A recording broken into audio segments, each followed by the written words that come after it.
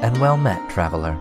Welcome to Threat Dice, a podcast about tabletop role-playing games, storytelling, and the vagaries of the dice. I'm your host, Kylan Wiggin. I am one-third of the team at Tumbledie Games, a young company developing a new hybrid storytelling RPG called Trove. We believe in the power of story, and the goal of Trove is to empower both players and game masters to level up the action, drama, and believability in their tabletop games. You can find out more at www.tumbledie.com or follow us on Facebook, Twitter, at Tumbledie, or Instagram. However, this pod is not just about our game. We love tabletop RPGs, all kinds, and we'd like to share with you some ideas from our own experience, both as players and game masters, that might help you take your games to new heights. Today, I'll talk about a few related topics. First, I'll dive into the dynamics of combat encounters in my favorite games, and discuss some differences between creating tactical encounters for crunchy systems, and, on the other hand, how I like to enrich combat in my theater of the mind games for a more free-flowing, story-based experience. After that, I'll talk about the roles non-player characters, or NPCs, can take during combat encounters. What are some of the rules of thumb I use for getting them involved, and just how much is too much? So let's dig right in and talk about fighting. We spend a lot of time fighting in tabletop RPGs. Whether we're slaying monsters for their loot, hunting down the bandits that hurt the NPCs we care about, or going up against the evil king and his entire army of loyal soldiers, one of the primary methods of conflict resolution in our games is violence. It's not a big surprise, really. Violence has been number one on humanity's problem-solving list for basically all of recorded history. It can be nice to inhabit a world where morality is simpler, and the solutions are simpler than they are in our modern world. I found that, in my experience, games can be classified somewhere between two poles. The first type of game, the game master will spend time with a lot of small combats between the characters' resting points. Small encounters, sometimes trivial encounters, with the goal of wearing the PCs down, using up their resources, and draining their hit points until they are able to throw them into a more dangerous encounter at the end. This is the style most clearly advocated by the 5th edition Dungeons & Dragons Dungeon Master's Guide. If you follow their recommendations, the PCs should have somewhere between 8 and 10 encounters per game day, meaning that somewhere between 8 and 10 times, player characters will be accosted by monsters, bandits, or creatures who want to hurt them, take their stuff, or wear them down. The time it takes to run a combat round can vary from group to group, but the fact is the more players you have at your table, the longer it takes. The difficulty with this idea of having 8 to 10 encounters per game day, at least in my experience, is that I have a limited time to play the games in the first place. Spending 3-hour sessions back-to-back on combat encounters between game day rests means that my players have little time for role-playing, for exploring the world that they're in, or, in fact, for the bigger, more meaningful combat encounters that actually change the shape of the narrative and advance the story. On the other extreme, there is almost no combat in these games except for the large-scale, quote-unquote, boss fights. In this type of game, the players enter essentially every combat encounter completely prepared. They have all of their spell slots, their hit points are full, all of their resources are at their maximum. In this case, because the players act somewhere between 3 and 6 times as often as the enemies, you can often end up with one-sided fights in the favor of the players, which should have been incredibly dangerous. When you design a combat encounter for player characters at their maximum, they are able to punch significantly above the weight that the rules insist that they should be able to. The rules of the game often rely on the game master having the time and the inclination for all those little fights in between. So, when you look at the challenge rating in a game like D&D 5th edition, a challenge rating for a creature is designed to be a challenge for 4 player characters at level 4 who have already been worn down by previous encounters. 4 players at level 4 with all of their resources intact will walk all over a challenge rating 4 creature, and I'm sure that if you're a game master, you will have seen this in action as well. My personal style tends toward the latter. I prefer large-scale combat encounters that have impact to the story and can change everything when they're completed. I think perhaps the ideal is somewhere in between these two. A lot of this also depends on the players you have at the table.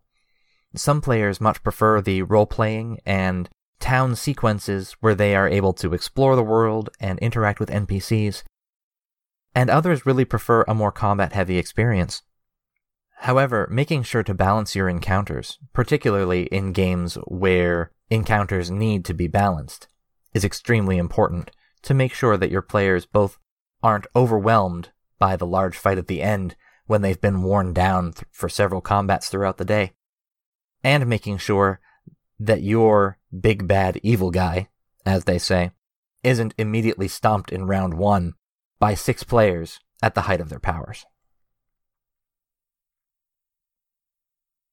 This leads pretty clearly into our next topic, which is random encounters. Random encounters are mostly an artifact of the early days of D&D, where narrative cohesion was not as important as exploring dungeons, gathering loot, and selling it all for bigger and better magical weapons. In my experience with gaming, I have trended more toward a story-focused approach.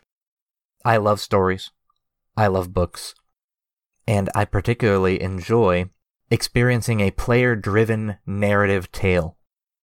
For me, random encounters cause a bog down.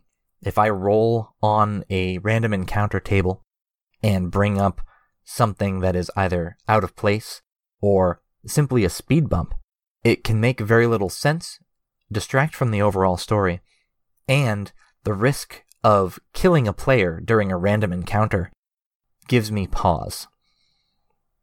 However, there is another style of gameplay which lends itself more clearly to random encounters. Something like a West Marches campaign, in which the players are exploring a uncharted territory, hex by hex on a map. Or, if you're simply playing a more survivalist-focused game, where the players are constantly under threat from every direction, random encounters can lend a sense of verisimilitude or believability to the world around them, because in a world where everything is hostile, only encountering things that are hostile specifically to you and your story is not exactly believable. There are good arguments for random encounters. My style of play tends to trend against them, but that's not to say that I haven't had fun in games where random encounters are a key part of the exploration of the world we're in. I think that when used judiciously, when used as a tool to enhance the world or enhance believability of the game, random encounters can be extremely useful. However, if you're relying purely on random encounters and never building important story moments for your players, eventually it will feel just like a series of random events rather than the arc of a story that I think is intrinsic to the human experience. So let's talk about making that danger more meaningful. There are a few ways for us to heighten the meaning in the danger that our player characters experience. By raising the stakes in the story, by providing real danger to PCs or NPCs that they care about, or by focusing a key story moment on a combat encounter and making sure that on the other side of that encounter, everything is different. Much like in writing a novel, writing a good combat scene is crucial, and making sure to balance the encounter so that it provides enough danger without being impossible to overcome is a delicate balancing act that can challenge even the most experienced game master. Particularly if you've designed a few underpowered encounters as the game master, a sense of frustration can start to build. You start to feel like the PCs will just walk over everything anyway, so why don't you introduce an encounter that should be completely impossible for them, just to teach them a lesson? This is a dangerous mindset, and it's an easy place to find yourself in when you find yourself growing frustrated with the lack of danger and real stakes in the story. One of the things that you can do to alleviate this is to threaten NPCs that the characters care about. The key is not to make them feel helpless. Killing an NPC purely by Game Master fiat is not always the best option, although when used carefully, it can certainly heighten the sense of danger. Placing those NPCs in danger during a combat encounter forces the PCs, at least if they care about your NPCs at all, to make decisions. Do they pursue the big bad when he tries to walk away? Do they ignore attacks on themselves to save civilians? Is that something that you think you could get your players to truly care about and wonder what the right thing to do is? It's not always easy, but if you spend time building your NPCs, giving them quirks, finding the random ones, like, for instance, the Goblin Civilian in Lost Mine of Phandelver that apparently approximately 50% of parties adopt rather than kill. If you take a moment to threaten those NPCs, the ones they've really latched onto, watch them as they squirm. What will they do? Will they work to save the NPC? Will they focus their attacks on the enemies and try to take them out before they can present any more danger? What choices will your players make in those situations? And then, in order to make sure that our combat encounters are not rote, one of the things that I like to do is to layer my encounters with different types of opponents. One of my favorite enemy mechanics is the one hit point minion, a creature that can be knocked over by a slight breeze. This provides a sense of heroism for the players as they roll a single hit die and just watch the enemies get mowed down. When you combine one hit point minions with a couple or a few big scary creatures, this provides a sense of confidence for the players. Oh, we can knock these guys down really fast. And then you can either hide the big scary ones in among the minions, or make it very clear that there's a wave of small but not entirely unthreatening foes that they'll have to get to before they can really change what's going on. I also like to include even puzzle elements that can or must be solved to change the landscape or the environment. I once put my players up against a big bad enemy when they were transported into another realm. They had no idea what was happening, but in this realm, the enemy had the ability to summon creatures. He had incredible power that was extremely dangerous, doing high damage on every round. When the players figured out the puzzle element of this, they were able to completely change the dynamic of the fight, and in fact, end it early, because they had shattered the illusion that they had been transported into.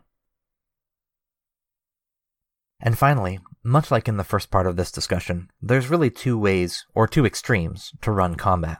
One is the crunchy tactical combat.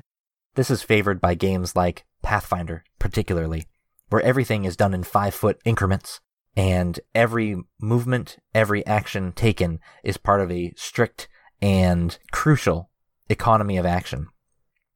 In some ways, this is easier to set up, because pre-created enemy stat blocks allow you to assemble an encounter in very little time. Balancing them is a bit trickier, but assembling them is quite simple. The trick to this is tactical square-by-square combat, particularly with many small and story-irrelevant combats, can grow stale if you're not innovating and making sure to layer your encounters in interesting ways. At the other extreme, theater of the mind combat requires much more setup. However, it can have a much higher reward because the players are not focused on making sure to use their action economy perfectly, but rather describing the story as they see it and working to make the action that much greater. However, in theater of the mind, a lack of clear description by the game master can cause players to be confused and muddled as they try to work out the dynamics of the combat in their own minds, and can lead to conflicts if the GM and the player are imagining different things. Good theater of the mind combat is some of the most difficult times in gaming I've ever personally experienced. It's incumbent on the game master to provide rich and thorough descriptions of the action as they see it in their mind, doing their best to ensure that their players are as close as possible imagining the exact same thing that the game master is imagining. This can be a daunting task, because no two imaginations are ever going to see things exactly the same way.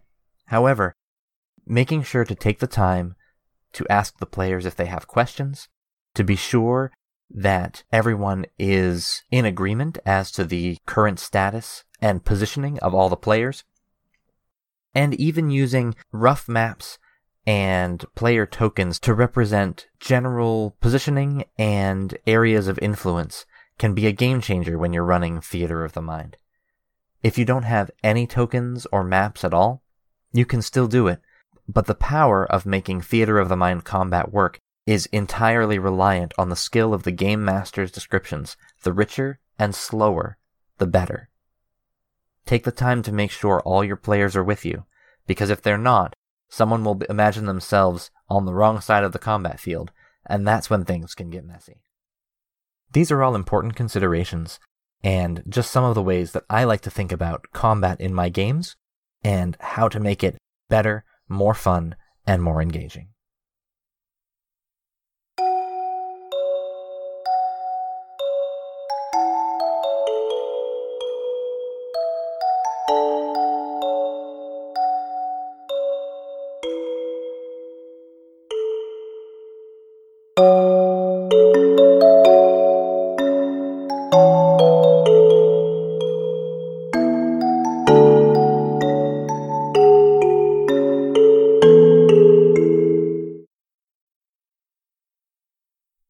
So, another way that we can add more levels to a combat encounter is to have an NPC, particularly one that the characters care about in some fashion, as part of the action.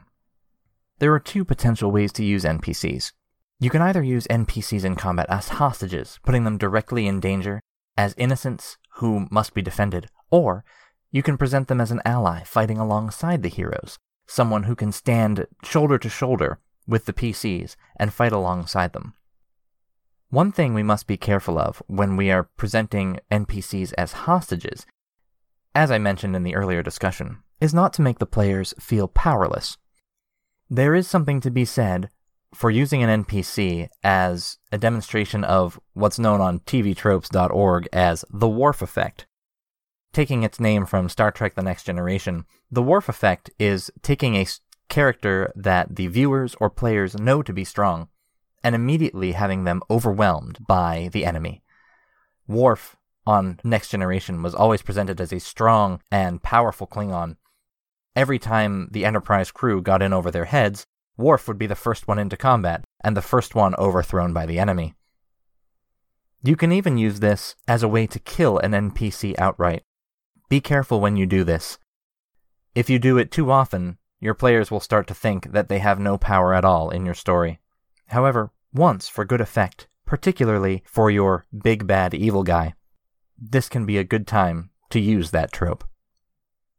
In general, when NPCs are innocents or hostages during combat, it's best to ensure that you pull your punches at least a little as the GM to allow the players time to intervene.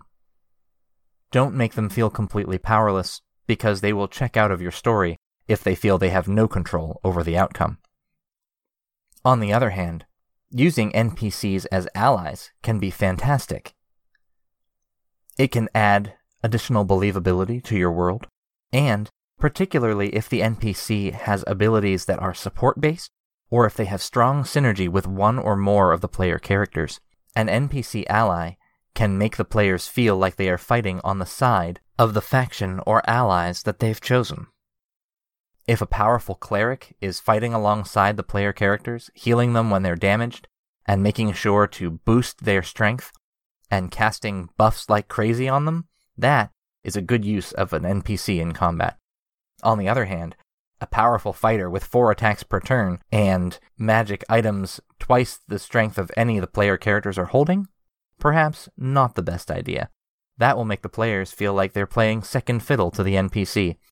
This is sometimes known as the Gandalf problem, where the main characters of the story, i.e. Frodo, Sam, Merry, and Pippin, and arguably Aragorn, are completely overshadowed by the demigod in their midst, a character who is clearly controlled by the Dungeon Master. See 20-Sided Tale by Seamus Young for more. Making an NPC too powerful will likewise cause the players to lose interest in the story, because they will feel like they are being robbed of their agency. Player agency is a very large and complex topic, and one that I'd like to talk about more in the future. For now, I'll leave you with this thought. Create a powerful cast of non-player characters to surround your players, to fill out your world, and to make your players care about what happens to your world. Then, put those NPCs in danger. See how your players react. Will they come to their defense? If you're playing with gamers who may be colorfully referred to as murder hobos, this may be more difficult. But I think that with strong world building, even a group of murder hobos can be brought around to genuinely care about the world they're playing in. It might take a little more effort, but I think it's worth a try. I think you'll find that if you invest a little more effort up front, you may get a bigger payoff in return. Now, there's always the possibility that you won't, and my advice should not be taken as anything except that's what works for me.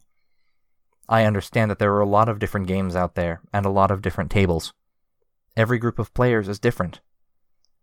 Do what works best for your players, but don't be afraid to push them once in a while. Bring them outside of their comfort zone. Work hard to let them care about the world you're creating.